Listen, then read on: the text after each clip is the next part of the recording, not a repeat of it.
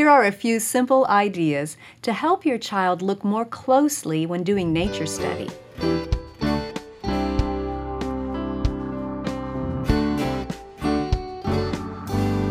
Welcome to the Simply Charlotte Mason podcast. I'm Sonia Schaefer.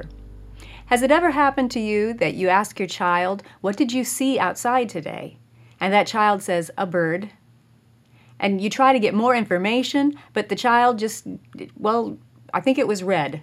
Or I think might have had some blue, and that was about all you get. How do we train our children so they can look more closely and get in touch with nature more precisely?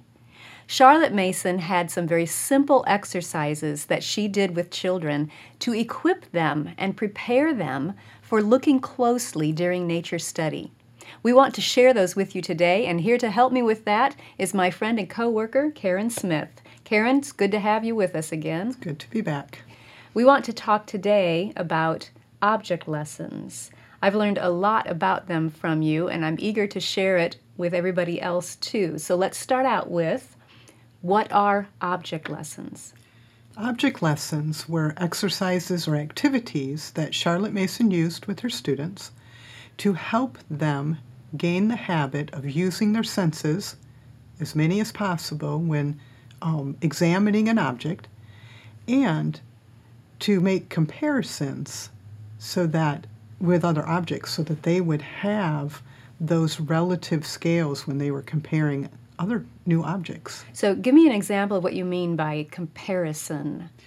Let's say you have a pen. Is the pen light or is it heavy? You can't really tell if it's light or heavy unless you compare it to something else. That's true. I mean, compared to a brick, it's light. Yes, but compared to maybe a piece of paper, it's heavy. It's heavier, yes.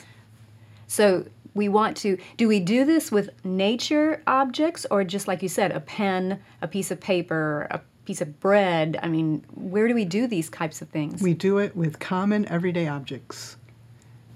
Around the house? Around the house. And Charlotte Mason said to do them every day. Is this for all ages of children? All ages. Wow. So when you say do them every day, is this like we're drilling this like 5 times a day with 20 different objects? Or I assume not, because Charlotte wasn't like that. Charlotte did 2 different types. One was casual, just as you came across something, maybe at the dinner table. Maybe your child noticed that bread was absorbent, and so they could compare that to other things. And she gives the example of the mother saying, let's set a piece of bread aside so that when we are finished with the meal, we can go and test how absorbent it is against other objects, like maybe a sponge. And so the child would have the opportunity to give that comparative quality, but also would be observing the bread. Now, I don't know about your children, but mine probably would not have used the term absorbent. Mine might have, depending on the age. How do you get them to use those types of terms? You give them to them when they need them. Maybe it's when they are in the course of that casual object lesson where they are observing something and they can't quite think of a name. But then there is the direct object lessons that Charlotte Mason used to do also, where you had a group of children who had to examine an object with one sense, and they could give one fact of it, and they passed that object around to every child, who then had to give a different fact than what had already been stated. So you can see that if you were not one of the first children to give a fact about that object, that you're going to be reaching for some other way to describe that object. And it was at that time that the teacher could give them a word.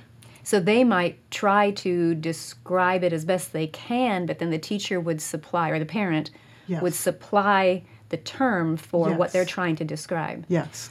It seems like that would really stick in the child's head then. Yes, because they needed it then. Yeah. They're searching for something, and suddenly it's given to them. It's like, oh, that's it. Yes, yes. Okay, so let me get this straight. There was, in those sensory games, those set object lessons, you would have like let's say, a flower.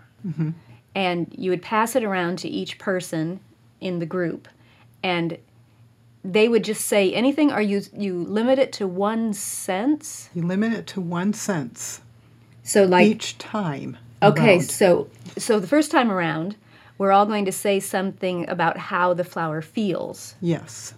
Try to describe it. Can we describe it with more than 1 word, or are we trying to just do 1 word? In Charlotte Mason's writings about it, she says 1 fact. So I'm not sure if it was they could give 1 word or if it could be maybe a phrase. That makes sense because you don't want to frustrate the child. You want them to tell what Yes. they know, what they observe. Yes. So, of course. Okay. But they were limited. They couldn't just tell all that they discovered about it. Only just one thing. Okay. That way everybody has a chance to talk about how it feels. Yes. And then you'll go around again with the same object Yes. and talk about how it... Smells or maybe how it looks. And you just use, every time you go around, you use a different sense and use as many of the senses as possible for that given object. Safely. Yes. I mean, we're not going to eat the flower. Unless it's an edible one, but normally no. So any of the 5 senses, or as many as possible of the Yes. 5 senses, 1 each time around. Yes. That is so simple, but so brilliant. Yes, it is. It makes you look so closely at the object. And all parts of that object. Yes. So, when you say, look at the flower, most people will look at the actual bloom of the flower. But the Yes. flower is more than just the bloom. And as you said, usually we say look Yes. at the flower. We don't usually include the other senses, but nature study is so much about all the senses. Yes. Yes, it is. Wow.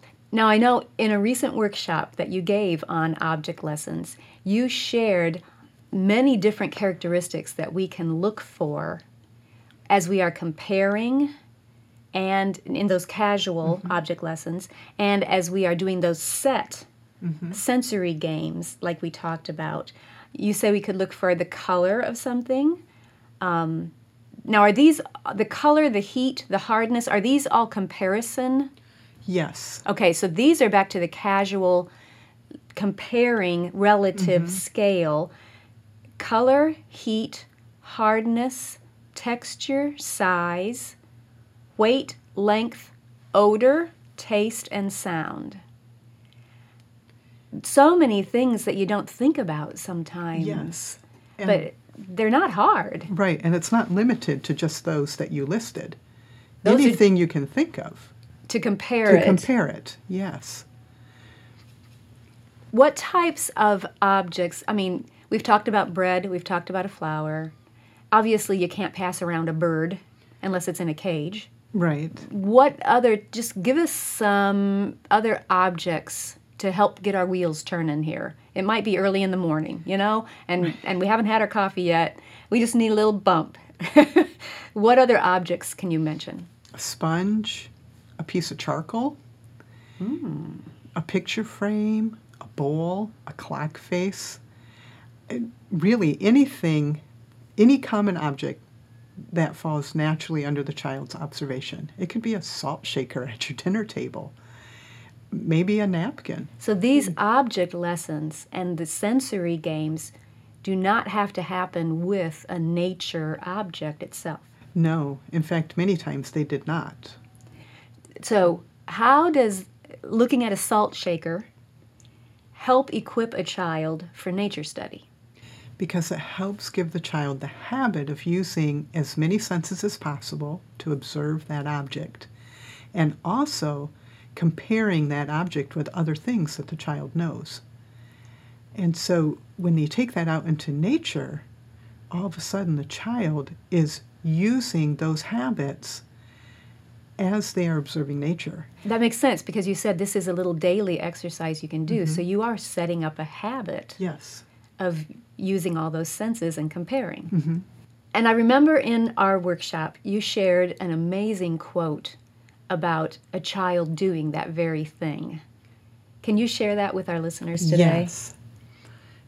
Charlotte Mason wrote about a boy who is observing a beetle does not consciously apply his several senses to the beetle, but lets the beetle take the initiative, which the boy reverently follows.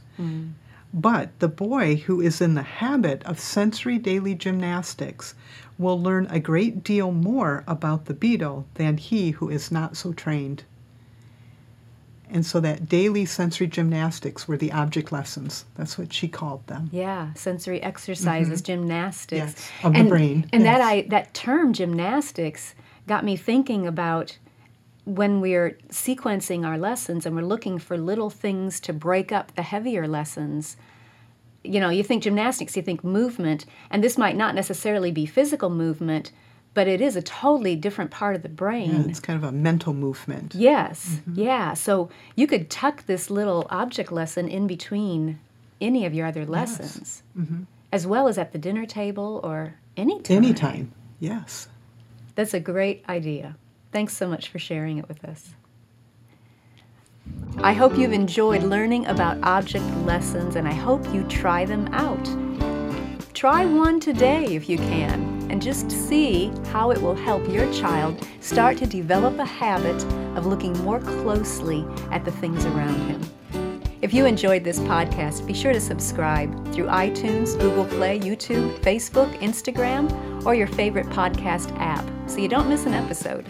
You can also listen to the audio version or read the blog post on our website at simplycharlottemason.com. Thanks for joining us. We'll see you next time.